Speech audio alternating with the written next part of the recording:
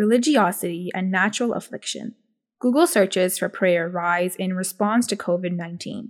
You are listening to the audio version of the article published by the Review of Religions. This article was written by Shehzad Ahmed and published on 14th May 2020. The Review of Religion speaks to Janet Sinding Benston, an associate professor in the Department of Economics at the University of Copenhagen, Denmark, and executive director of the Association for the Study of Religion, Economics, and Culture, about her latest research on the relationship between prayer and natural disasters.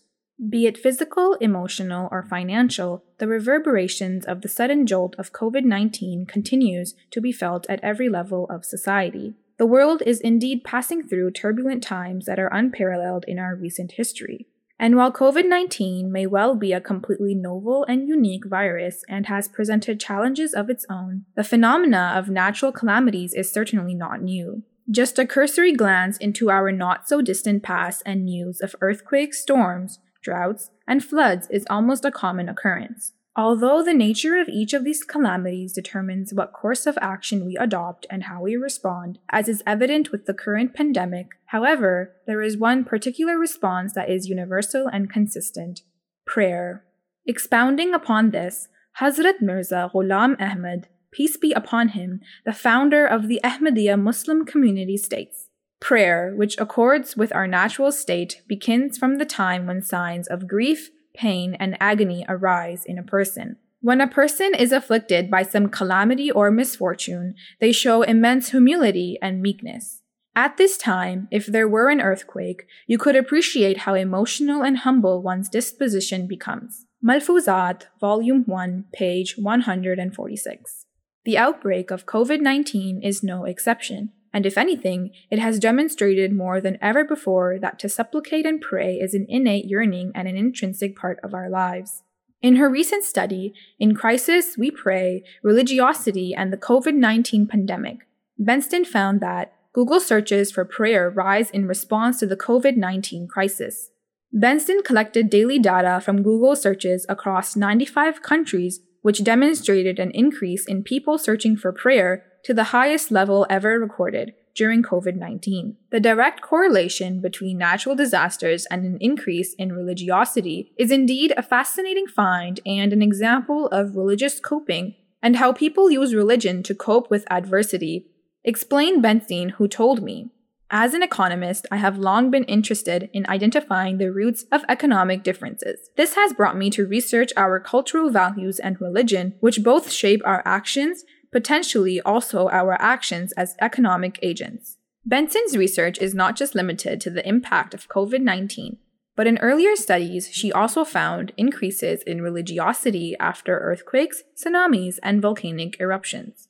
The current global pandemic, however, has transversed borders and boundaries and draws no distinction of age or ethnicity. However, Benston mentioned in her most recent research, which has not yet been published, that poorer, more unequal, more uncertain, and of course, also more religious countries tend to use religion more to cope with COVID-19. But despite the socioeconomic factors, a more important question is, how long does their sense of religiosity remain after a calamity has passed, or is it just a momentary response?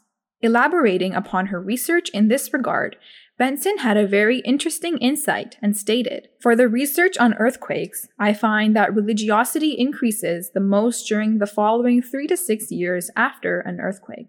Thereafter," she explained, "religiosity falls again, but not all the way back to the initial level. There is a small residual of elevated religiosity which is passed on through generations. This I find by looking at second-generation migrants living in Europe. Those whose parents come from earthquake-prone areas are more religious, even compared to fellow migrants living in the same country," said the researcher.